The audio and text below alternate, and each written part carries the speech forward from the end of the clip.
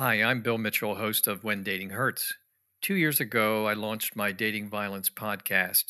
Back then, I knew very little about recording, editing, or uploading to a hosting platform. Frankly, I didn't know what a hosting platform meant. When recording episodes, I needed it to be easy for me and my guests. You see, I was capturing highly emotional personal stories, and I couldn't have guests fiddling around clicking buttons, starting and stopping over and over again. I launched with Zencaster and I stayed with them. The reason is it's just so darn easy. And today's Zencaster lets you record with high quality audio and video. You can edit and distribute too, all in one place. No more bouncing around from one platform to another to create your podcast. So if you're interested, go to zencaster.com/pricing and use my code when dating hurts, all one word, and you'll get 30% off your first 3 months of Zencaster Professional. I want you to have the same experiences I do for all my podcasting and content needs. Isn't it time to tell your story?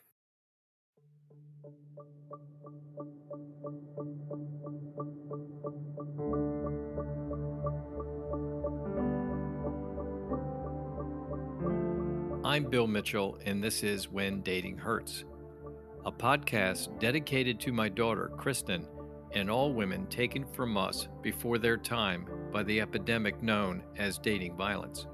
I will speak with authorities in domestic violence, law enforcement professionals, families of victims and survivors themselves. The stereotype about dating and domestic violence is that it mostly happens in the toughest parts of towns and cities, the most depressed parts. And that's not true at all. My guest, Mikkel Becker, is a dating and domestic abuse survivor. She grew up within a perfect, loving, nuclear family. In dating and in marriage, more than once she had thought she met the perfect guy for her, and more than once she unfortunately did not. Welcome to the When Dating Hurts podcast, Mikkel. I thought what we could do is go about this in a chronological way. Let us know what life was like when you were growing up. Well, Bill, I just want to tell you thank you for everything that you've done. The thing with my parents, I had a very good upbringing, but I also had a tough upbringing in the way that my parents were very, I would say, I felt the need to be perfect. One time I brought home all A's on my report card in high school, but one of them was an A minus. My dad is like, he looks at it and he's like, "What went wrong? Do we need to talk to your teacher?" Oh, My sixth grade teacher, Mr. Gauze, he saved a recording on his phone that he played back for his students for many, many years because he thought it was so funny because I had gotten an, let's see, it was an A minus in math in sixth grade.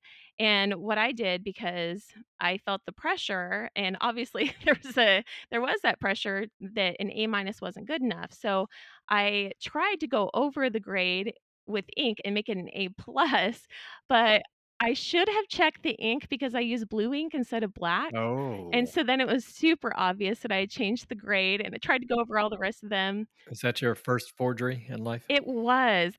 I called Mr. Gauze. He wasn't there, so I had to leave a message on his answer machine, like, "I am so sorry, this is what I did," and, he's like, "Wow," that he thought it was just, humorous looking back because it was an A. An A is an A, but I always felt a lot of pressure, and I was always a people pleaser too. So I grew up kind of pleasing my parents, trying to be that perfect kid, just feeling a lot of pressure.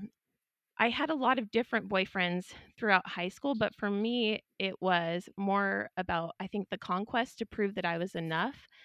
I would choose the guys that were cocky, the ones that I never felt quite good enough for. And I think that's kind of like how I sometimes felt with my dad. Now we have an even better relationship because we can be so open about this is what I was experiencing. We've talked through all of it. And I think I just had put a lot of pressure on myself as well for different reasons, including my grandpa's suicide that I kind of felt somewhat like I could have saved him and I didn't. And so that was sort of a theme for me is trying to save these people. So you really believe you really believe that? You could have saved him. So when my grandpa, so I was probably maybe 9. Now I don't believe that. Okay. But at the time, I believed it for years. When I was saying goodbye to him, I had a feeling like we went to swim lessons for my brother, and we had lunch at Burger King, and I was saying goodbye to him, and I just had this feeling. I don't know, 8 or 9, I had this feeling I'm never gonna see my grandpa again. Right, but you had the premonition. Mhm. I did. I had that premonition, and I just remember telling him, "I love you, grandpa," and I felt like I needed to say something else, but I didn't know what to say, and then the next day, I'm outside on trampoline jumping, and I just remember being really happy, and then after jumping for a long time, I just remember, like, just laying down, I'm staring up at the clouds, and I just felt peace and, in that Mm, stillness, and mm, all of a sudden, my mom calls me over, and she said, "Your grandpa shot himself," and it was pretty I mean, it was just kind of right to the point. I think she was still in shock from getting the call, and right. so I said, "Oh my god, like, can we go to the hospital? Is he gonna be okay?" And she goes, "Well, no, he shot himself twice." And I was like, "Well, is he okay?" Oh, And she's like, "No, he's dead, Mikkel. He's gone." And my mom, I just don't think she realized how I think she was just in shock. So I just remember being out there on the grass by myself, just bawling and being like trying to bargain with God. Why not me? Why was it my grandpa? Why not me? Like, can I trade my life for his? And from then on, I had this feeling like I was bad and I needed to like and try and save people. So I think that that idea of saving people and feeling like not enough, not good enough, feeling kind of somewhat bad at my mhm. core, I think was a theme. Yeah, I can see that. You're trying to over engineer everything you do from that point on, and Exactly. you know you're never going to be bringing your grandfather back, but you're still going to give her everything you have. So that's tough. That's a tough place to start. It is. It really is, and the one boyfriend that I think really shaped me in high school that played into all of my relationships was a boyfriend named Adam, and he was the first man for me that kind of shaped my viewpoint of men. And it was Hmm. one of In what way? it was one of those relationships where it was very super hot and then super cold. I just remember with him, that was the first feeling that feeling of abandonment, not enough, but then he'd come back and then he would just be the best and like really love bombing, so crazy about me, like wants to marry me, all of this stuff. And then he would go right back into that. And also that theme of infidelity that also played into other relationships later on as well, and kind of that same theme. So when I found out that he had cheated on me, that for me was really the biggest heartbreak I think I had ever experienced and really experienced for years past then as well, because I loved him so much. And it's like you always think, is someone capable of loving at when they're in high school? And I think for me I was, and it was very genuine for me. So it was such a heartbreak that I just remember afterwards, I still tried to date him after, tried to make it work, and of course you just can't get that trust back after it's gone. And but I remember making that vow, like, I will never love again. And for me, what that meant is I will never be like vulnerable again. And yeah, I don't want to be hurt again like that. Hmm. exactly. And so I think that because of that, I went even more into that kind of having to earn affection, earn something versus like someone Hmm. really cares about me because it's the real me and they just want to be with me because of that. You're just comfortable together, and then that's good enough. Exactly. What's the time span that Adam was part of your life? He was really part of my life for probably 3 or 4 years altogether because we stayed friends after even and, talked through that and, tried to make it work in a relationship, and it wasn't gonna work again. But he really was my first love and my true love. So I don't think, like, even in I was married twice, which I know we're gonna get into that. In my mind, I thought I loved them, but I don't think I really did. I don't think it was really truly love. So I went into college and I ended up joining a sorority. My sorority was Tri Delta at Washington State University. I think that that was the next sort of a setup for an abusive relationship in some ways, because it was a very different sorority. It was very different from the experience that I know a lot of people have where they love their sorority. I was one of the few nice girls, labeled nice girls by other people, Mm. that was really in my pledge class. And they would say to me, "You're like one of the last nice girls that's left. Like all of the others have left for good reason because there was a lot of bullying, a lot of control." And, it was quite the experience because during that time, I experienced my sorority actually being shut down because of some of the stuff that was going on. And I mean, it got to the point where they were slashing the house mom's tires, looting the house. We had policemen standing guard. It was quite the event. So it's kind of Animal House, but the female version. Yes, exactly. Oh my. And I started to notice some of those patterns, like, where I would quiet myself. I would go along with things, but I would stand up in my own ways. Like, I remember I was the one that would, during rush, for instance, we would have the opportunity to have different girls come in the house, and I liked girls just for who they were, their personality. I let girls through that others were like, "Oh, you have these codes where you can't say that they're chubby, they're fat, or anything like that." Which, that to me, it's like, I don't care, it's just a person. Like, I would let people through because I thought they were awesome people, the ones that I really clicked with. And I remember some of the girls, they would say, "Oh, we can't let her in because she has braces," or "She's a cupcake." So that's the code word they would use for someone that's heavier. They would put up signs, like the one girl, they put up signs all around the house, "Don't let Miss Piggy in, vote her out," and had pictures of her. And she got in, and she ended up being super popular. Everyone absolutely loved her, and I was so proud of myself for, in my own way, standing up for people. It was a hard experience, and I really withdrew, I think, and got quiet. And I look back and wish I would have been even stronger and spoke up more, but I also don't know that it would have done much good in that situation. Didn't you think about leaving? So that's the thing. Why is that not an option? I don't think that I realized I had my own voice and my own rights. Like, I remember talking to people. I would talk to the president of our sorority and, like, talk to her about, I'm not feeling comfortable, and I would let people persuade me. So my parents were persuading me to stick it out and to stay in there. Oh, And the main leader of the sorority was persuading me. So I was trying to please other people, and I didn't feel that I had the right or ability to get out on my own. I think that's something I've come into more and more and more, is realizing I need to do what I know is right for me, even if other people, including those I care about, don't understand it. it's just amazing how in one of your emails to me, you talked about yourself being naive and vulnerable and gullible. Yes, And I see it coming through even in this instance exactly.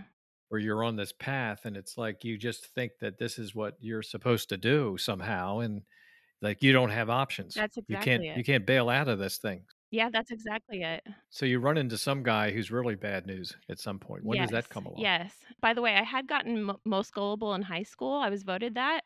I didn't understand it at the time, and I think it literally goes back to, yeah, like my dad would always tell me, guys will do anything, say anything, be anything, in order to get what they want. And only now, looking back, can I see how clear that was. So I think I was set up to fail when I met this guy. I'm going to call him Voldemort. For anyone who has seen Harry Potter, read the books, he who must not be named, but I'm going to name him Voldemort. How And old are you when you meet Voldemort? I was 20. So, and I was married to him when I was 20. I wasn't even 21 yet. So I got married to him within 3 months. I think it was 3 months from physically meeting Are him you to still in married. college? It must be in college when this happens. Yes. Yep. I was in college. Okay. Yeah. And I had just gotten 3 months and you marry this guy. Yes, I'd just gotten out of the sorority, and, we still had, like, the ex Tri Delta parties and stuff like that. And but I was kinda moving past that, 'cause I was just really over the whole thing. And I felt like he came in at a time when I was really vulnerable, because I was kinda making this new start, starting off on my own. I always had someone to direct me. My dad was that strong director of my life, I think, in a lot of ways when I was growing up, and then it kinda became the sorority as well as my parents, and then it transitioned into Voldemort. Kinda took over my life in his own way, but he came in literally as that Prince Charming, that guy I had always waited for and longed for, that was gonna make everything right, like that Disney fairy tale prince. He checked all the boxes of everything that I wanted. He was a cowboy, he was charming, he was so sincere and so sweet. He was deep, I felt like, he could talk about these things that he went through and what he learned from it, and it felt in so many ways like the perfect deal. Looking back, I see little red flags, but I was pretty blind to it, and again, naive, vulnerable, and gullible. When you talk about red flags that you maybe saw but didn't interpret correctly, what would some be that come to mind?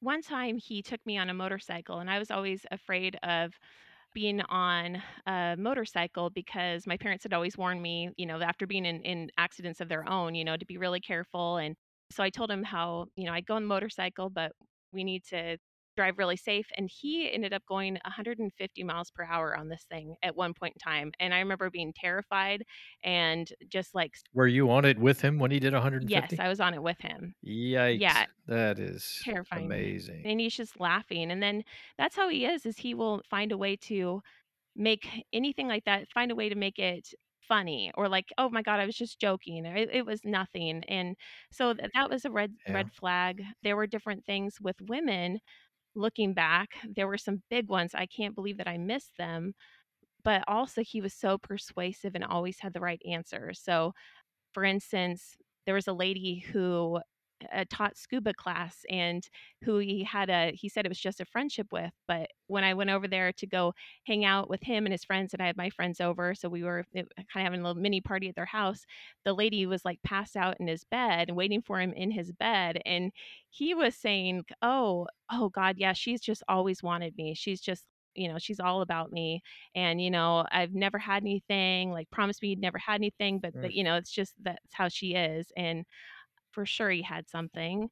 Also, there was another girl I ended up getting off of Facebook, so he isolated me in the way of social media. It took me away from that social connection because he said there was a girl that had been just obsessed with him since high school, and she thought that they were dating, but they were never dating. She was never his actual girlfriend when it was college age. So she and her friends were chewing him out that he has a new girlfriend on Facebook, that she's just obsessed. And looking back, I have no doubt that she was actually dating him, and I was the other woman, and I didn't even know it, and he persuaded me that I wasn't. Ugh. Another time, he punched a hole in the wall, and it was because I was at a party with some of the ex Tri Deltas, and I don't know what happened. I think it was one of those situations where I may have been drugged because I just remember, at that point in time, I drank very rarely. I didn't drink a lot, and so I just remember sipping a drink, and the next thing I know, I remember running down towards my house, and I'm just crying, and I was crying in my room, and he was trying to call me, and I just remember, like, not answering the phone, and I'm crying, and I don't even know why I'm crying, and I still to this day, I don't know why. Mhm. But he came in the room, and he thought that I had done something with a guy, or that a guy had done something to me, and he said he was so mad that that's why he punched a hole in the wall. He made up excuses for this, that it was because he wanted to protect me, and he wanted to get back at whoever had done that to me, to put me in that place and where I was bawling on the bed. And so those were some red flags. And another one that I missed was him. He had a cross tattoo on me on his arm, and I asked him about it, and he said, "Well, part of it was light. I think it was like a lighter green. Part of it was darker." And I asked him what it meant, and he said that the cross is like him, that there's a lot of light and good to him, but also a lot of dark, and there's a dark side to him as well. I remember like getting this weird eerie feeling about that, but then also once he talked about it, he could kind of like talk it off as, not that big of a deal. So those were the main red flags. Everybody in your crew identifies as either Big Mac Burger, McNuggets, or McCrispy Sandwich. But you're the Filet-O-Fish Sandwich all day. That crispy fish, that savory tartar sauce, that melty cheese, that pillowy bun. Yeah, you get it. Every time. And if you love the Filet-O-Fish, right now you can catch two of the classics you love for just $6. Limited time only. Price and participation may vary. Cannot be combined with any other offer. Single item at regular price. Ba-da-ba-ba-ba. The red flags, were they in the 3 months period, or is this once you were married, or a mixture? Those were during the dating period. But to think about this and put it in perspective, everything else was so good. Like, he was so fun. We had such a fun time together. He was so charming. He was just so affectionate and would tell me all the time, like, "You are perfect. You're perfect just the way you are. I just love the way that you look, like, exactly as you are." Like, so giving me these words of affirmation, and as a words of affirmation person, he was very good Mhm. at doing that. And so I felt those red flags seemed, even though they are huge and glaring now, and I can't believe I went through with it, he did these things like that nobody else had done. When I was sick, bringing me over this whole sick package and trying to nurse me back to health, and doing these things that, yeah, that really kind of swept me off my feet. So that one came to a halt. Well, you were married. How long were you married? I was married for about 3 years, and as soon as I married him, literally that night, everything started to change. Like, I just remember going to bed, and it was like, so he talked me into eloping, Ah, okay. and I can't believe I did that either. But for me, as being this good Christian girl, I, first of all, didn't feel like I had kind of rededicated my life to God and like I'm going to be a kind of that renewed virgin kind of thing, like where I'm, saving myself for this, whoever I'm going to marry. And with Voldemort, he talked me into doing stuff before I was married. So I felt guilty. And so I think he used that piece as well as, saying things. I remember before we got married, he said, like a prayer of kind of dedicating his life to God. And because it was really important to me that I marry a Christian. So he, I talked to him about God because I was just very passionate about it. And so he said a prayer with me, dedicating his life to God, like, God, forgive me of my sins, like I believe in you, that kind of thing. And then literally the day we got married, he talked me into eloping. I also didn't feel like I had a voice there to say no. I could have said no, but I also felt like this guy's perfect. Like, why, I silenced that Mhm. voice. It's just, I quieted it Right. down. And once I was married to him, like that night, that affectionate part of him, that part that was just so attentive, it started to wane. And I started to see more and more and more of his anger come out after that and more of his true colors. And so those things started to emerge. And I remember hearing on a podcast where I heard you first speak, where you talked about how when you met your daughter's boyfriend, you just had this feeling like, I wouldn't want to, mess with this guy. Wouldn't want to tangle with that guy is exactly what I thought. I just pictured fighting with him. I mean, I'm shaking his hand and I've Exactly. been around him for maybe not even minutes. And I had never had that feeling before. Yeah, that's like not a normal feeling. And I remember as I was thinking about talking today, I was thinking about with Voldemort, one of the feelings that I had. So this is on our honeymoon, our Mhm. pre-honeymoon. After we got married, we went to the coast, and I remember looking. We went to the state park, and we were over there, kind of overlooking on the cliff. And I remember not wanting to walk out on the edge of the cliff because I thought this guy's going to push me off. He's going to push me off. He's going to kill me. Like, Mhm. what in the hell? Where did that come from? I've never thought that about anybody before, but I remember literally thinking he's gonna try and kill me. Such an odd thought, but it was a premonition, I think, of seeing that's kind of his heart, Mhm. that's his true Mhm. heart, and Ugh. so more and more stuff came out. Him being a Christian, he supposedly within, not even 2 weeks, he He got over that, right? Oh, yeah, he was well over that. He's like, "Yeah, I actually don't believe in God. Not only do I not believe in God, I" he went from, like, just kinda, like, not caring to, like, completely Mm. against it, like, very atheistic, and, which was a big deal for me because my faith was so important to me, so that was really distressing. Also, the part where he Did he tell you that the cross on his back was actually a letter T and that was a fake too? Could have been. Yeah, it really could have Yeah, been, and I think, I don't know. it's interesting because like, this person that was very close to him within the family later told me different things, and she said, and he later admitted to, that he had catered his whole social media, his whole persona to exactly what I wanted, and he was after me for what he thought would be a lot of money because of who my dad was. Oh, how about that? He didn't know I would be making only $1,200 a month for many years after college, like, I was not making the big bucks. That's interesting in the world of gaslighting because that's the nature of the Gaslight movie. It was all about somebody Yeah. messing with someone's mind so they could get to the money, and then here your life was a reenactment. How about that? It really was, like, even, like, because I always loved, I'm a cowgirl, grew up riding horses, like, he made himself to be a cowboy, he's this big cowboy, all of these things that were not even real, and even that piece of him that I thought loved me just as I was, that changed immediately after too, so, soon after, he's like, "I think you need a boob job, you need liposuction, you need all of these things," and yeah, so I went from him saying I was perfect to, "You need to change all of these things." Yeah, you need some work.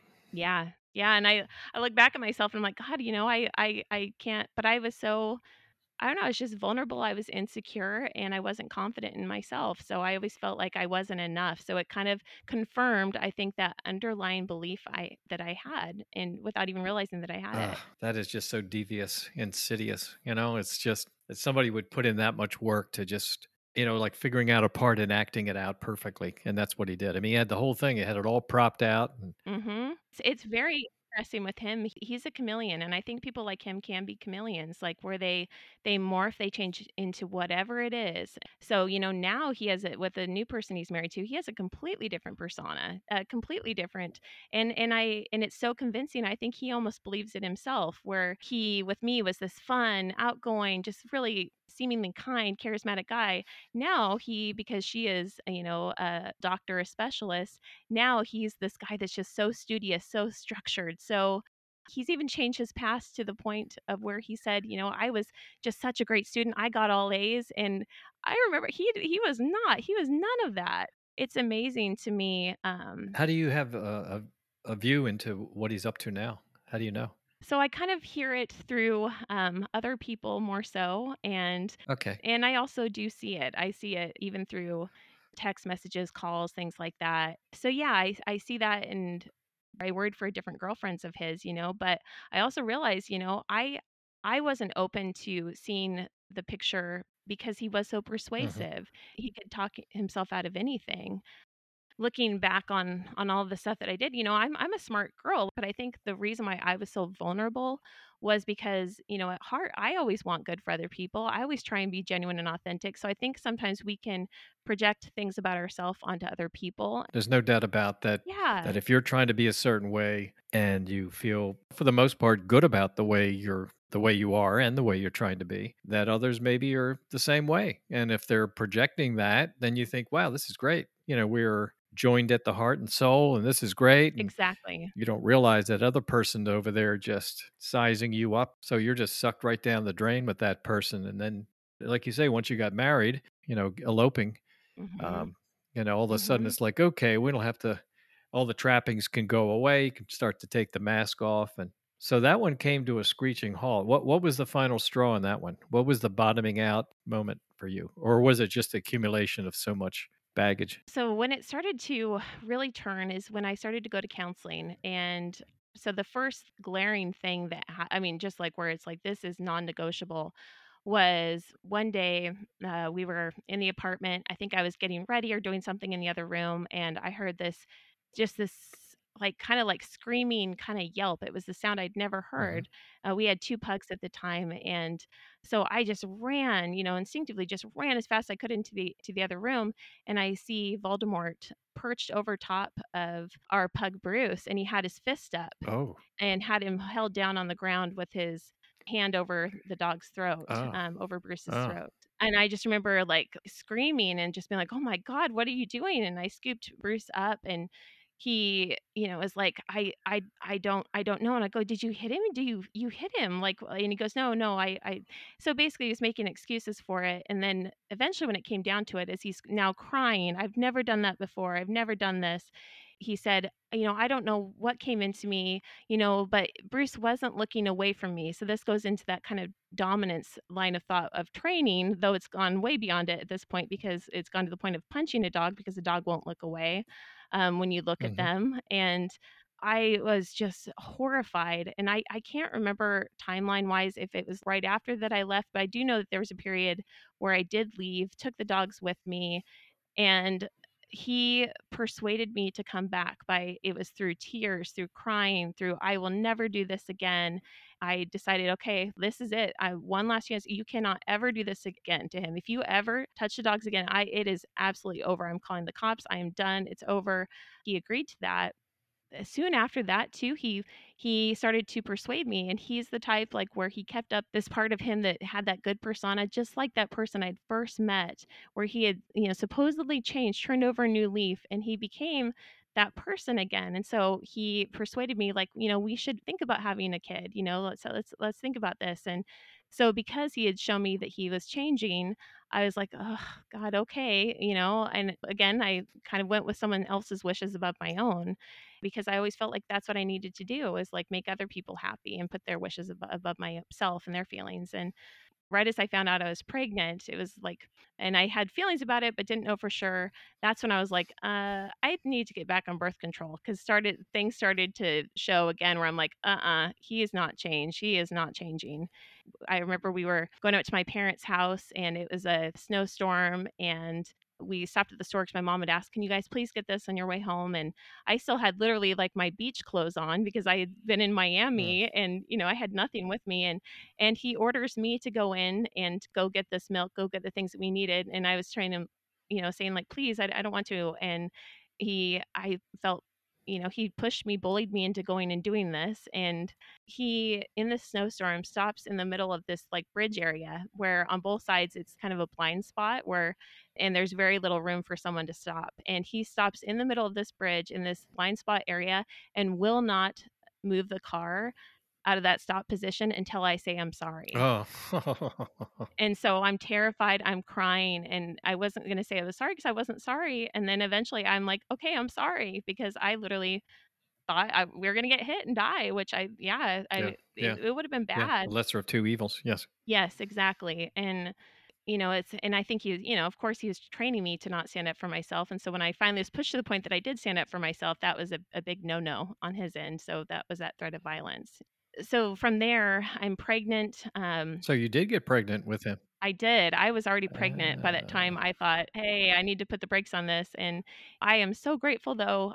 My daughter is now 13. She is the okay. best thing to have ever happened to me. And I mean, truly, the best day of my life is the day she was born. So I am so grateful for that. But at the time, it was so stressful, and it only honestly got worse from there. Even more stuff started to come out. And, at the time, I went to a dog training school for a few months, is the very start of the pregnancy. And that was one of the best things for me because that time away gave me time to breathe and time to have perspective and to realize all of the things that I'd been missing about myself because I had given up on so much of myself for this person. And while I'm there working on bettering myself, he's up in Canada just partying it up. I wouldn't hear from him I think he called me twice the entire 6 weeks I was there. Oh my. He was just really having a great time. And I think that was the start of his infidelity. When he came back, essentially, he would be out partying, wouldn't get in touch with me. I finally started to tell my parents what was going on. So that was absolutely key, was opening up and being honest about, what was happening. Because I wanted my parents to like him so much and I felt embarrassed. I felt ashamed. So I held that stuff in. And the day I finally spoke up to my parents about what was going on, they validated every single thing that I was experiencing. So my dad actually went and we talked to Voldemort together, met at a park, and said, this is not right. You can't treat her this way. These are the things you're doing. These are the things that you need to change. We started couples counseling at this really great psychology center at Washington State University. The head psychologist lady comes in. She's talking to me and I'm, kind of tearful and, just trying to, say what I'm feeling. She's like, you're good. She goes, this isn't about you. She goes, he'll never change. He's bad news. He is not going to change. You need to get away. She goes, I understand if you need to go through this just to see, but she goes, he's not going to change. I'm telling you now, like he's not. Damn if she wasn't right. I've heard that kind of story before, by the way. The same thing, where it's just like the couple goes and they meet up with this counselor of some kind and they go through it. And on the way out, the counselor grabs the woman by the arm. It's never going to happen. You can do this pantomime if you want, but this is done. Do Yes. yourself a favor, cut your losses. I mean, whatever she said was just, drop this guy like a heavy weight. Exactly. Yeah, and that was further validating because I had been made to feel over time that it was all my fault. I'm not doing enough. It's me. And so I was like, God, no, it really is him. And I mean, it's just honestly enlightening to me. And for my daughter, I want to feel like I've done every single thing I can do, starting to instill boundaries. I'm starting to feel more confident about myself. I didn't walk away from it at that point in time because I still thought I haven't gone through the counseling yet. Like maybe there's some way. And of course Some magical thing will happen. and of course, he's trying to make it like, I'm everything to him. He's nothing without me. So I feel sorry for him almost and protective of him. Mm. So, I stay with him, but then it gets worse and worse. And I remember being pregnant. He wanted me to go out with his friends. So I went out downtown to just, sit with them at a bar. Of course, I'm not drinking, but just to go there and meet his friends, hang out with them because he, as well as the next husband that we're going to talk about, both of them, even though they act confident, they really aren't that confident. Like they need someone at their side, that sidekick with them, Wow. like that person they want to have someone with them a lot of the time. And so he would pull me into these situations where I was like, I don't really want to go, but okay, I'll go. As soon as we walk into the bar, as loud as he can, he goes, anyone who wants to can fuck my wife tonight. You guys can Oh, fuck my wife. And I was mortified and just like, I guess so. That's yeah, and I'm incredible. freaking pregnant. Like, I'm pregnant, and how awful. And for me, and I think it was because I was that girl who had rededicated her life to God, and like being pure was so important to me that I think he picked on that. And so because I remember him saying like, "Well, why did you even have that purity ring? Like, I don't care. You should have had as much fun as you wanted to before you met me." Like, and so he diminished that. I'd written a note to my future husband. That was nothing to him. I don't even think he ever read it. And from there it got actually worse. I remember one day he came home. I'm on like basically next to bed rest at this point in time because of different complications with the pregnancy, which I think a lot of that was due to stress. Yes. And I remember him saying, like, I am so sorry. This is like a 2-hour talk about how sorry he is about all the things that he's done to me and how wrong he's been. And at the very end of the 2 hours, when I'm just starting to think like maybe he means this, he's like, and I love you so much that I think that we should do swingers. And Oh, and I was like, "What?" that makes sense. Yeah. Yeah, and I was like, I honest to God, I didn't even know what that was, so I had to have him, like, explain to me, and I was like, "What?" A little Like, bit disappointed when he explained it, right? yeah, and I was like, "Over my dead body?" I mean, I would rather die, like, no, never. And it was continuous. It was continual pressure to do swingers, and he actually put ads up of me on Craigslist. And I know he had talked about it, and I think he actually did it, where he wanted to have random people come over and have sex with me. And Oh, that is wow. completely against who I am as a person, but I think it was that part of him that was trying to find some way to tear me down, and also this perverted part of him, I guess. You don't have to guess. Yeah. Yeah, that sounds pretty spot on. Yeah, so it Well, it somehow you get out of that relationship, yes, thank God. which is like a smoking crater at this point with your Yeah, no, description, it was like climbing out of that. yes, thank God, thank God. The movers that came, they're like, "Why are you guys divorcing? Like, you guys get along so well, you're not fighting." And it's because You seem so perfect together. yeah, at that point in time, I learned to play the game and to appease him and keep him as nice as possible. And I left that day and I was just bawling. And I was mainly one of the main reasons I stayed with him is first of all, I was really worried about my daughter and what was going to happen when I wasn't there. So knowing that shared custody was going to be a thing, that was terrifying to me. And then Mm, secondly, because we had the two dogs, he refused to give me both of the dogs, so he was keeping one of them, and that was mm, the dog Bruce, the one that he had punched. And so, oh my god, like, so that is literally what kept me in there longer than I should have been, was because of my dog, because I knew the violence he was capable of. And thank God that I played that game long enough that he ended up giving me back Bruce. I thank God I got both of the dogs, so that was just amazing. And I was starting to become more and more of myself, but I went for the exact opposite. So before the next bad relationship, I would say I got into a relationship where I was engaged, but I didn't get married. He was so safe, but also so boring and just no spice to him, no personality, like just so boring. And I think I went for him because, yeah, he was so safe, the total opposite. But, that I also realized, thankfully, I dated him for a while and I realized this is never going to work. And so, kind of had a revelation one day that this is, we are not a match. We're just not a match. This is not who, I'm supposed to be with. And so then I broke things off with him, felt really bad, kind of went into that whole thing again where that person's, potentially going to commit suicide and I'm oh, terrified. no, And really? After breaking up with you mean? yeah, That is, one of the warning signs, I'd say with all cap letters, but that is one of the ones. I've had people come to me saying that their daughter was dating some guy, or the guy thought they were more than maybe they were in this relationship, and in this case, the girl says, "Look, I'd like you as a friend, but that's about it," and the guy's, "I'll kill myself if we're not." What do we do? And my advice has consistently been, your job is to keep your daughter safe, and her life is her life, and that guy's life is his life, and he needs to get counseling, he needs to get some help, but your job right now is your daughter. She's not going back to that guy. And as you well know, anybody who's willing to say they might kill themselves is also willing, maybe, possibly, to kill someone before he kills himself. And that would but potentially be your daughter. So you don't want them around each other at all. Period. Zero tolerance.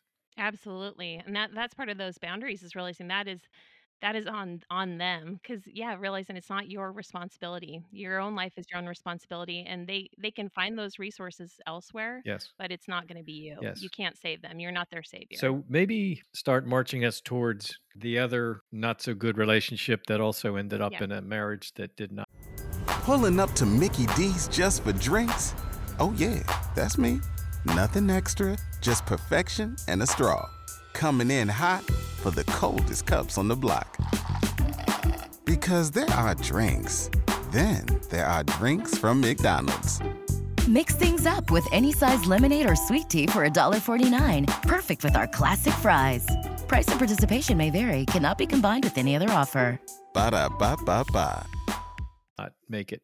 So I was working for vetstreet.com at the time, and one of the things that they encouraged me to do was to write a feature story. It was on how to date online when you have a pet. Okay. And the reason why they did that is because I was so hesitant to date online because I was just scared, never know who you're going to meet on there. I don't really want to do this, but I ended up doing it, and I met someone who I thought was kind of a different Prince Charming, like a real Prince Charming this time, where he was so different from the Voldemort, the first husband, and he was very to the point. He wasn't charismatic in that way, but he was just very, I thought, very honest. Also seemed very all about me, just very successful. He was an engineer in at Boeing, and just, seemed Mm. like this, really a go-getter, had the first person ever to have gone and gotten his master's within this really short period of time, had to get a special exception. Just seemed like a brilliant guy, and also so generous. And essentially, it was one of those whirlwind romances, and after meeting him 2 weeks later, we're engaged. If you can believe it or not. It's terrible, So but it beat your old record of 3 months. yeah. Yeah, big time. Yes. And essentially, I ended up marrying him, and we're going to call him Kylo Ren. So, for anyone who likes Star Wars like I do, he was like Kylo Ren, kind of related to Darth Vader. But unlike Kylo Ren, I felt like I could change him once I started to see those bad things come out. I felt like I could change him, sort of like Rey does in Star Wars, where at Yes. the very end of the movie, he changes, he goes back to the light side. I thought I could do that. I thought I would be like her. And, I was the love of his life, but he never changed. And my daughter is the day that we left him, I remember feeling really bad, really guilty. And literally, we packed up everything that we had in our car and just left, never went back. I just remember her saying, "Mom, why are you so sad? This is happy. It's good to get away from him." And I was like, "I just feel really bad for him, Reagan. I just feel like I don't want to hurt anybody or to have left anybody bad because of me." And she's like, "He's like the Grinch, but he's like the Grinch that like never came down from the mountain." And Mm. she's like, we tried to be the people that brought him down, and we did all the things to, to make him try and be kind and to, to be with us, but he didn't want to. He wants to stay in his own mountain. And man, is that true? Like he just, everything is about him. It's about control. And I remember from the very start, he gave me the heads up, like, hey, I have some things that people might think are OCD, but I have them under control now. So it's like certain things like where you can't ever take your purse, your shoes, anything into the house. You couldn't, no dogs on the furniture.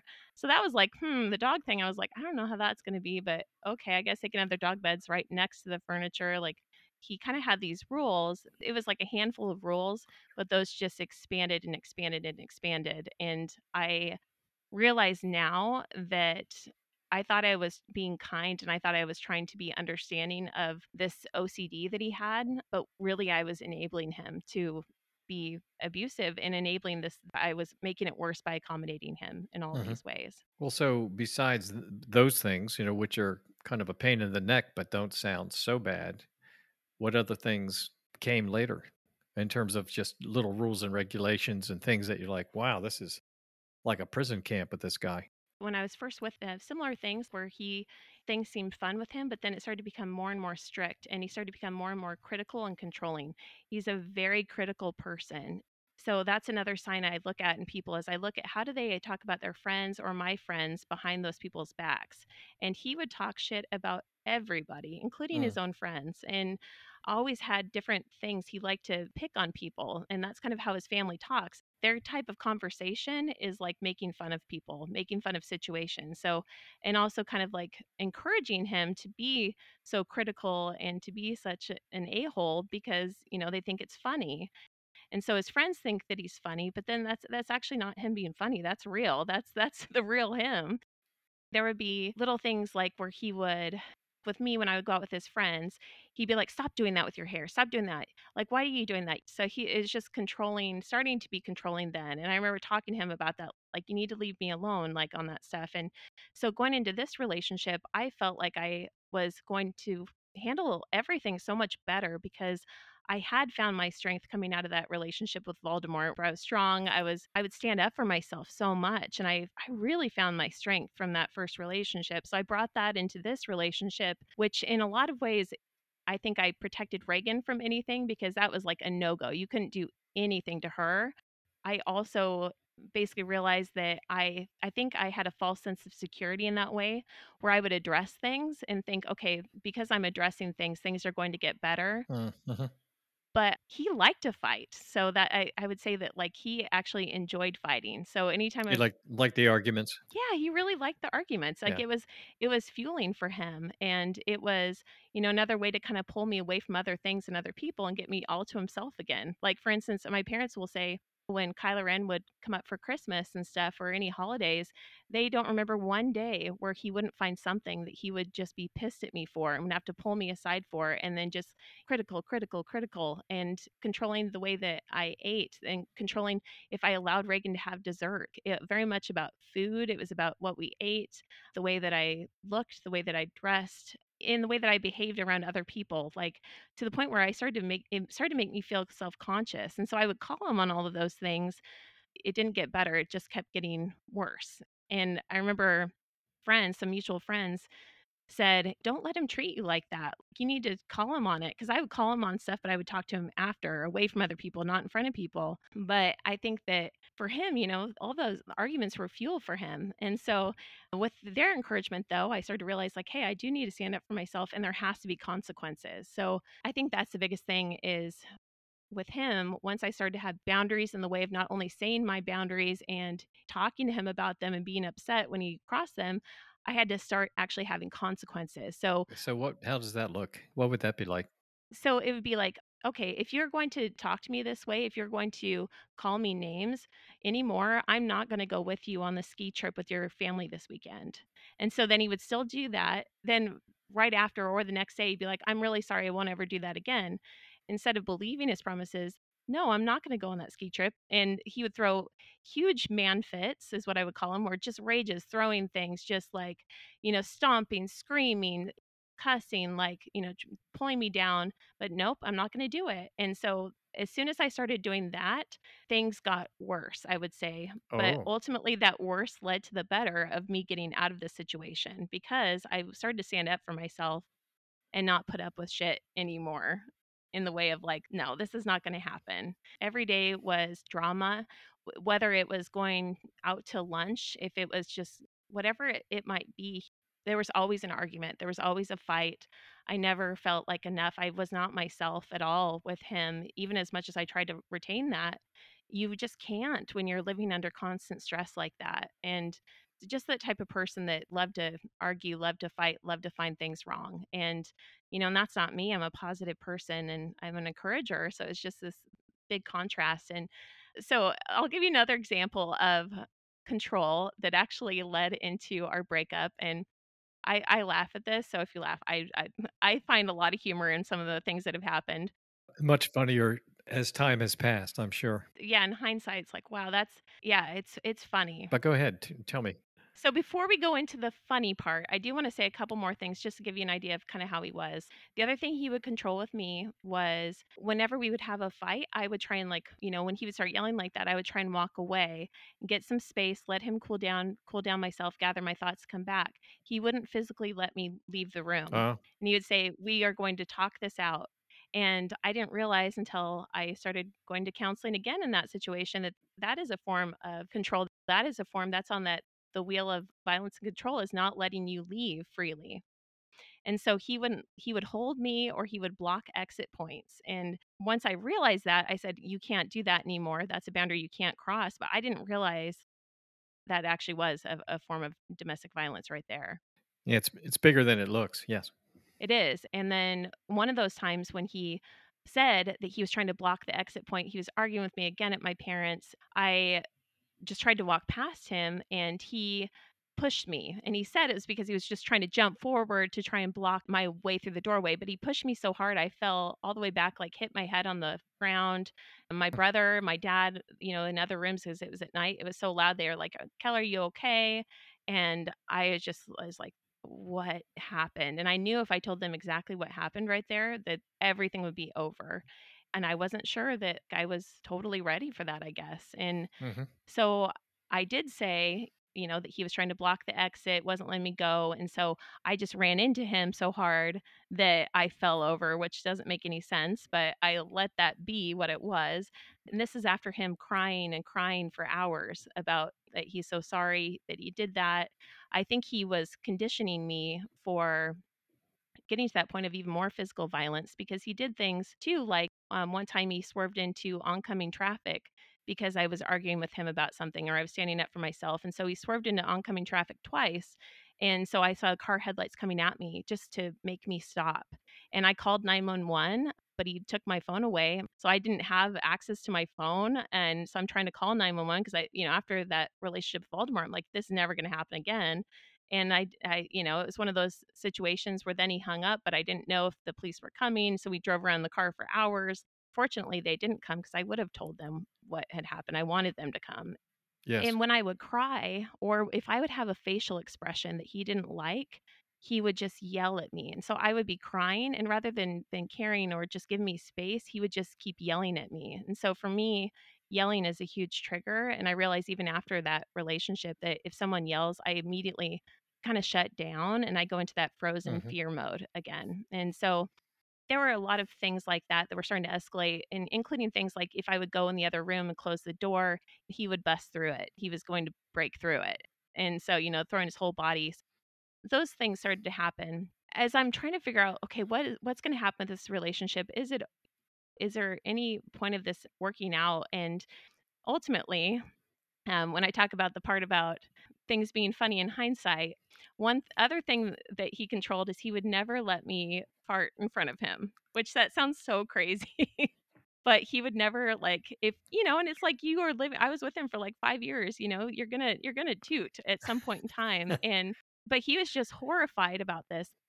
My mom actually, we had this whole running joke where we had a fart machine that my mom had, and so she would hide it, and, like, we liked at the end, I definitely agree that we were doing a little bit of torture with him because he was it was just so annoying at that point in time. But so we would do the fart machine, and he's like, "Oh my god, your mom's so disgusting. She really needs to see a doctor." And then eventually we told him, it was the fart machine. And yeah, I literally had never farted in front of him. And so at the end, I remember I was like vacuuming and I was like kind of praying. And I just remember having this feeling like, you know what? I just need to be myself. That's all I need to do. Cause I was like, God, what do I do in this situation? And it was like, just be yourself. So I'm like, okay. You're vacuuming Yeah, and praying at vacuuming the and same time. praying. And so That's good. I was like, all right, God, I'm gonna be myself. So right after that, Kylo Ren is making food in the kitchen, making dinner, and I had to toot. And so I was like, you know what? I'm just gonna do it. So I did. Here it comes. Yeah, and he just immediately is like, "You shit your pants! Oh my god, you shit your pants!" And no, I didn't, but I guess maybe because he hasn't heard a lot of farts in his life. And so He's led a charmed life. Definitely. yes. Yeah. Yes, we now call it "Till fart do you part," or "Till fart do us part," because that is that my fart is the thing that started the argument that ended everything. And so, from there, it went into this whole thing. Hmm. That started this whole argument, and so then I said, "There are 3 things that I want, and these are 3 things that are deal breakers for me," talking about, breaking wind. Well, we're going into deal breakers uh, things there. But, for me, I was like, I want my dog to be able to be up on the furniture. I want I want him to be able to go upstairs. Doesn't have to be all the rooms, but just, my daughter's room and in the main hangout Hmm. room Yeah, upstairs where we let them get play around. video Sure. games. Yeah, this is not right, for my dog, and I'm standing up for him. And then the third thing is I want my dog to be able to go to the bathroom in the yard, in our yard. And so he said, "That's it. I want a divorce." And then literally 4 hours of ranting and raving. And at that point in time, I had given up fighting with him because I realized he's not going to change. There's no changing this guy. It's pointless. So I let him rant and rave, and of course the next day I wake up after all of this. He's gone to work and is immediately texting me like, "Hey, let's go out to dinner. We can go we'll make brownies. We're going to go to this adventure course. Like I already bought the tickets." And so of course it's like all that stuff and I'm like, "No, we're leaving." So literally Reagan and I, we packed up everything that we could, put it in this little tiny Subaru Impreza that I had, and we just left. I wasn't taking any calls, didn't tell him I was leaving because that would be scary. He's scary. Hmm. We just left. And so that was the end of that relationship, and felt that guilt and that sadness for him, and tried to be as kind as I could be. I am so grateful to be out of that situation. Like God, that was just so freeing. It was just this elation to get out of that control. Yeah, it's nice to be able to breathe the way you want to breathe and go where you want to go and take your puppies and your daughter. And Yes, it's exactly. just amazing that you ran aground twice with these guys like you did Yeah. in big ways. I mean, they're really the beginning, middle, and end of these relationships. And Yeah. you've had a couple other bumpy ones since, right? Yeah, so I would say I learned so much and I continue to learn. So, after that, I thought, okay, I'm never going to get in these situations again. And the biggest key for me is to give it time, give it lots of time, because people like that, they will try and sweep you off your feet. They will do that whirlwind romance, like everything is perfect, but they can't keep that up forever. So, true colors start to Everybody in your crew identifies as either Big Mac Burger, McNuggets, or McCrispy Sandwich. But you're the filet fish Sandwich all day. That crispy fish, that savory tartar sauce, that melty cheese, that pillowy bun. Yeah, you get it. Every time. And if you love the Filet-O-Fish, right now you can catch two of the classics you love for just $6. Limited time only. Price and participation may vary. Cannot be combined with any other offer. Single item at regular price. Ba-da-ba-ba-ba. go. There was one guy that I dated, I'll call him Hansel, because he started to, leave little breadcrumb trails of like, this is who he is. But it was little by little, I started to see things like that anger starting to come out with him. And even though he Mm. seemed so great, he had this intense anger and started to show this control. Like when I would go to the mall, for instance, he would be trying to call me continually or like texting me like, "Where are you at? When are you coming back?" Or, "Were you with another guy?" And these like crazy things from like, where does that come from? And Wow. yeah, after that, I realized from Kylo Ren, like, even if you have boundaries and you're strong and you say that something's not right, those people aren't going to change. So I realized with him, he's not changing. As soon as those things started to come out, I was done. And so that was the end of it there. And then there was another guy who I'm gonna call him Casanova because he really fits that stereotype of being this Italian dentist, this charmer. My parents were crazy about him. So that's the other thing. You Uh, have to not just take it on your parents and in that situation he was the first guy that my parents really liked. So I thought, wow, like I really, maybe he is special. And I remember really like he was cute and we were really good friends and I loved that part about him. But there was always something just something missing for me and I don't know what it was, but I think, now I know it's the intuition telling me that something wasn't quite right. There would be little things that made me think that maybe something wasn't right in terms of that feeling that he was cheating on me. And it was just a feeling. I couldn't pinpoint anything, but I just had this feeling. And but also he seemed so honest, seemed so genuine, so gentle. Like he seemed all of these things seemed so all about me. Like my parents would be like, "Mikkel, he is just crazy about you. He is just everything is about you." My friends all liked him. He just seemed so great. So I was like, okay, well maybe it is my past. Maybe it's because I've gone through those situations where people have cheated on me. I was like, well maybe it is. Maybe I'm just suspicious because of this, but it took a really long time with him for the big red flags to start showing. And I remember in one situation I was really sad because one of my friends from high school had committed suicide, and I was really sad. And Mm-hmm. so I was telling this to Casanova, this part of losing that friend and how I was sad and all of that. And he just stops me and he goes, "Can I just tell you something?" And we're driving to the ski hill and I'm like, "Yeah, what?" And he goes, "I don't care." And it was out of nowhere. And so I was like, "Oh, Might mean a lot to you, but to me, yeah, I'd rather listen to the radio, yeah." And I thought, "What? Like, what?" I was just, pouring my heart out at this moment, and and you don't yeah, care. I was like shocked. Let's talk about something you do care about. Yeah, and I was like, "Okay, like Yeah. this is a I mean, deal breaker, like I've been dating him for this long, like, he wants to marry me, but no. Like if you're going to be like that, like I'm done because I've learned through experience like you don't put up with stuff like that." So, If it's important to me, it should be important to yeah, you. yeah, and I'm Yes. just Especially something that important. exactly. Yeah. You wouldn't have to explain that very much. So, But for Casanova as it is with so many guys like that, they find a way to then explain it. So then he's explaining that, "Oh, wait, I just said that because I can't fix it. As a guy, I wanna fix things, I can't fix things, so it makes me sad." Language barrier, like even explaining his language of saying that he would say things like, "I was thinking about that we were gonna break up or, not caring," and I would be like, "Oh, really? Like, so, you don't see this, like, going that way?" And he would say, like he would guilt me and say, "It's because I had to move over here." He moved over to, the East Coast, and, "I moved over here, and I'm so sad because you aren't here," and and it's trying to persuade me into moving with Reagan and to get me over there and, of course, isolate me. That's what he was planning, and so trying to guilt yes, me. that's right. Yeah.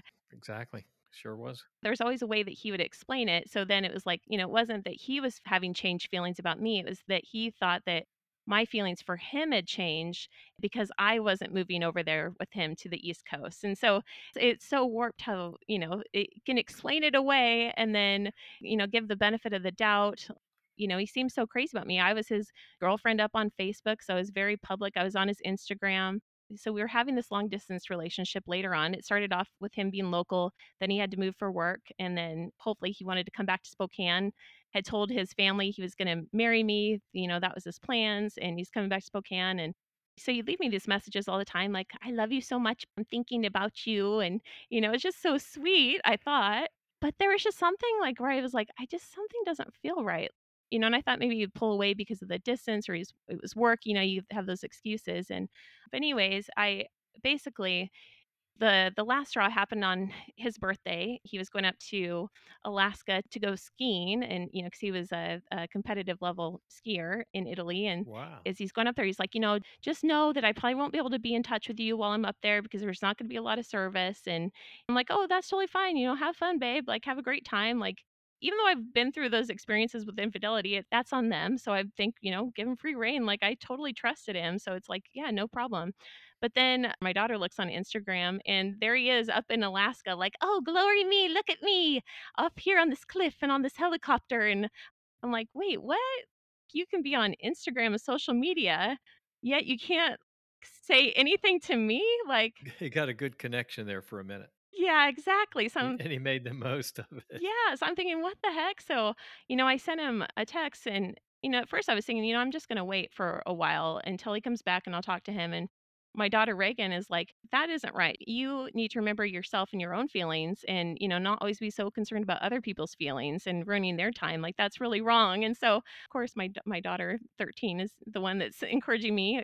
So I just wrote him a text like, that's I understand that you want this time for yourself and that you weren't gonna have service, but it makes me feel really disrespected and not cared for. And so essentially he calls me and it ends up being this conversation of, "I'm so sorry, I love you so much." And but I was like, that it's still there's something else. I'm like, something's not right. And so, it's pushing and pushing and just trying to get to the bottom line of what's really going on. And so he's like, "I guess maybe my feelings have changed. I just needed this time to think about things. My feelings have changed." And so he broke up with me. It was like, wow, okay. at the same time, I'm like, well, as much as it hurt, it also was like, okay, that's a relief because I don't have to be in this limbo place. You don't And have to be a detective anymore trying to figure out why yeah, you expected something was wrong. I Sure. was like, okay, I'm just done. And once I'm done, I'm done. And that's how it is in these situations. So once I'm done, they know, there's no getting her back. Like once she's made up her mind. And the same thing with him. I'm not going to go back to him after he's broken up with me. But so grateful to have gotten out of that and grateful for listening to my own intuition, which has really saved me a lot, and including with another guy who I went on a date with a friend. It was one of those situations where you would think it would be ideal, where it's a friend sets you up with this guy that's so wonderful, and but for whatever reason, I had this inkling that there wasn't something quite right there, and he said little things like that he likes to go out to the bars a lot, and I thought, well, that's not really the kind of guy I want, or he would say that, his main thing for work is that he wants to retire early and, just be able to find something on the side, like making something for Amazon. And that's been another theme with a lot of guys that I've dated, or, they want to retire early. And, I think You they, want to get rich quick and bail out. yes. So I remember thinking at the time, because he was cute, he was nice, he had all these things, and I thought, God, maybe I'm being a little too harsh on people right now. Maybe I'm being a little, too judgmental. But I thought, no, you know what? I need to just I just need to make decisions now, and I need to say like, if he's not what I'm looking for in all of these ways, like I need to listen to those red flags. And I'm so glad that I did because that guy ended up in the Huffington Post. Really? After our date, yes. My friends that had set me up on the blind date, they said they contacted me after and they're like, "Yeah, it's probably a good thing that that didn't work out for you, What was he 'cause, infamous for? for also infidelity." So he had been, weekdays with one, weekends with the other, and had this whole all of these different things going with both of them, and so, yeah, that would have been another situation where But I mean, how did he wind up? He wound up working with Huffington, or what he was doing wound up in a story in Huffington. What do you mean? yep, what he had done ended up in a story, and it was with this girl But I mean, who. who wrote the story? So the girl that wrote the story was the one that later found out after she tagged the guy online on Facebook. Then this other girl reached out and said, "Hey, I'm dating that guy too." And so basically, then they both found out we both are dating the same guy. And with him, he would have been one of those guys you would have thought, he's such a nice Sure. Yeah. guy. Yeah. But God, listen to those inklings, listen to that intuition. That just validated for me, like, thank God I listened to that intuition with him. And I didn't dismiss those little red flags because those little red flags are only going to get bigger over time. You're in a nice relationship now, right? I mean, it's Oh my God, I am in the best relationship of my life. I started to date him exclusively right at the start of May, somewhere around there, and official boyfriend girlfriend in June 8th. And it's been one of those that's been a slow burn, but like the best burn ever. Like where it took him a long time to tell me that he loved me, and for me to say it back. But mhm. it's like the most genuine love. So you're Like, at about 7 months at this point. yeah, yeah, Almost yeah. 8. Okay. Okay. Yeah, and, my family really likes him, and it's the second person ever that my family's really liked, so I know, I know. So with him, he has been very honest and upfront from the very start, and I think I've done the same with him too. So anytime that something bothers me, I will talk to him about it, and it's not only that he listens and is kind to me about it, it's not yelling, it's having an adult conversation and working on it together and actually caring about my feelings, but like things change. So if there's ever been anything that I've had any concern on or vice versa, like we talk it out and then we both make those changes. And it has taken him a while, took him a long time. It was like September before he told me that he loved me. For me, that's a big deal because every other guy has tried to say it so soon, so fast. We've really been taking our time, and he's just a best friend to me. I just enjoy him as a person. Like, I really respect him, enjoy him as a person, like his friends. The way that he is behind his friends' backs and behind his family's backs, that's the way that he is all the time. I like that he's just upfront and honest. And so I see this person that is genuine kind of all throughout. And there's no pressure, no push to like we need to commit, make this, Not shoving timelines in your face and saying, "Well, you said we'd be doing this by now and this by that." And that's nice. exactly. That's nice. That's what you need, Yeah. right? Yeah, I really do. It's comforting, and it's comforting to actually have someone care about me for me. And like that's been the biggest thing I think with, reading a lot more about emotionally immature people is I think I always felt like I had to be enough for that person, or I had to do something to make them happy, and it was about them. And it's just we're just being, it's Hmm. just being together. Like it's just to just be, and to realize he likes me for me, and I don't have to change. He doesn't have to change. I'm not trying to change him. He is who he is. I am who I am, and I think that is really exceptional too. Hmm. We just enjoy each other, and so it's really nice to have it be It healthy. sounds and it sounds very genuine. I understand what you mean about feeling with the other people where you have to kind of create this version of yourself and you have to let parts of yourself go. You have to say, well, I can't do that and I can't do that. And I'm more comfortable doing this, but I can't do it because I don't want an argument. And so now it's pretty much you've found somebody who is kind of your emotional equal and you don't Mhm. have to tippy toe around at times and Yes. dress a certain way or do whatever you have to do. I mean, you can just do what you would do and it just kind of clicks, right? Uh, Exactly. Yeah, it's just easy. It's been easy from the start, and it's stayed easy, and even when we've ever had anything that felt hard, it's like we've talked through it, and actually gotten better. And I think it's been an authentic, genuine, real relationship. And for him, he does things without me asking or expecting, and he's so humble. So anytime I try and tell his family how great he is, he gets embarrassed, which is the total opposite of that narcissistic kind of personality where it's like, yeah, like you aren't doing enough of that. You need to tell me, it's all about them. Like with him, he minimizes, the nice things that he does. I'm glad you're at that spot. And it's interesting because it's like I felt so bad as you were taking me through all those things. But if on the other side, maybe you're better off than you would have been had you not gone through those things, which I think that's what you're saying to me, basically. Mhm. So it's you're truly a case of what doesn't destroy you makes you stronger. And now you're a pretty powerful lady. And that's great. Thank you. Yeah. Yeah. It's obvious. I do feel strong.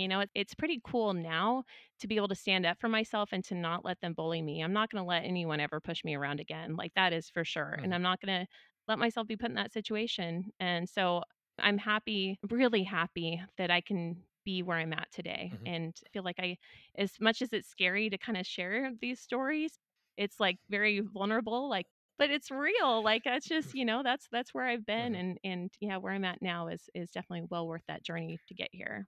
Well, I can tell you, Mikkel, I really appreciate you stopping everything you're doing and to tell us about some of the really hardest and most personal times in your life to come on the When Dating Hurts podcast and share all of that and talk about it. And it takes a very special person to want to do that. Mhm. People like you who are true survivors, they have so much that's got them pinned down. And then they start to finally figure their way out of it. In your case, a couple of times because what was coming at you was different. It had a Mhm. sameness, but it was very different. The tactical parts of it were different. But what was really going on was still a campaign against you, Mhm. using yourself against yourself, using your innocence against you. But here you are at this point, you understand it better than you ever did, and you explain it very well. And I think for people listening in who are in their own spider webs that someone spun for them and they got caught up in, and they get caught up in them innocently enough, those people need to know they're people like you who are really people like them, but you've graduated. You've made it all the way Mhm. through out the other side. And I would want them to know that they don't have to stay where they are, that there are ways out of it. They have to figure out their way. They should know that they're not alone. They can get help. And you're a heroic figure for them, and they can be their own hero at some point in time, or heroine, however you want to say it. So I love that. thank you so much for doing this. Well, Bill, I just want to tell you thank you for everything that you've done. Your voice is so important. When I heard you, I was so inspired, and just I think that that could happen to any of us. And the fact of I'm really lucky it didn't get worse than it did, and I know it would have. It would have gotten worse, It and would have, yes. yeah, and Frequency escalates and violence escalates. It's just one of the sad truths. It yes, always does. I'm so grateful to you for this opportunity, and Yeah, thank you. And I think the very last thing I would say for anyone that has been in that place is to remember to respect yourself, to respect your feelings, respect your intuition, respect your own feelings, wants, and needs. I always did that for other people, and I didn't ever do it enough for myself. And so that's where I'm at now, is really doing that for myself, and that has made such a huge difference for me, and really for all of my relationships. They've all gotten better because of me doing that for me. What you were doing is what anybody would admire you for, which was you're really looking out for everybody else. Hmm. But at the end of the day, it doesn't really work for you. It doesn't really Hmm. work. So I'm Exactly. sure you still look out for other people, but you now include yourself in that thought process. That's really breakthrough stuff. I mean, you can take that from here on and teach others. One thing that runs true through every survivor I've talked with is that they were taken advantage of because, and I mean, I don't know them so well, but what I've heard is that they seem like they're all really nice people and innocent and trusting and maybe a little naive. And the person on the other side of it is none of those things. One of the breakthroughs for me, and there have been hundreds of them since my daughter was killed, but one of the breakthroughs was reading something Hmm. that said that the people who are perpetrators, the people who do what they do, it isn't by accident. It is a planned thing. It is a practice thing. So that somebody who's maybe now getting into their 20s, who's been doing this type of thing to other people, these abusive people, by the time they Hmm. get in, they've had a lot of trial and error. They see that, send her a couple dozen roses. That ought to do it. And then they'll have something else tomorrow. And maybe they'll borrow money so they can take you out to breakfast and maybe lunch and dinner. And it's like, wow, nobody ever did that for me. All the love bombing that you're referring to. And those things they all score. They know how to call the plays and they know how to score. And you're on the other side of it interpreting, but unfortunately, interpreting through a very naive lens, because in a way you're thinking, wow, I can't believe what this person's doing. And my next thought is, you shouldn't believe what this person's doing because it's not real. But you don't know, especially you don't know when you're in your teens and maybe into your 20s, unless you've seen the act a few times and you had seen it enough that you didn't have to think that hard to know that something about this is just not right. It's not ringing true. Hmm. And that way you slow down enough and found out enough that, bail out of this one. And it's a good thing because you would have been stuck with that boat Hmm. anchor around your neck with that guy, Yeah. Casanova. Yeah. Yeah. I just want to thank you for giving me all this time that you gave me today and letting us have this conversation. Thank you. It's great. Thank you, Bill. Such a blessing. And I'd like to thank my guests and my listening audience for their support. It is clear our listeners look for and place survivor episodes above all others. They get caught up between the forces of good and evil, all the time pulling for the moment a victim becomes a survivor. I am open to other victims and survivors who want to join with me on the When Dating Hurts podcast. We can shine a bright light on the epidemic of dating and domestic violence. We can improve lives and save some innocent people from a lifetime of broken dreams. If you want to tell your victim or survivor story, please contact me at billmitchell@whendatinghurts.com. That's Bill Mitchell at whendatinghurts.com.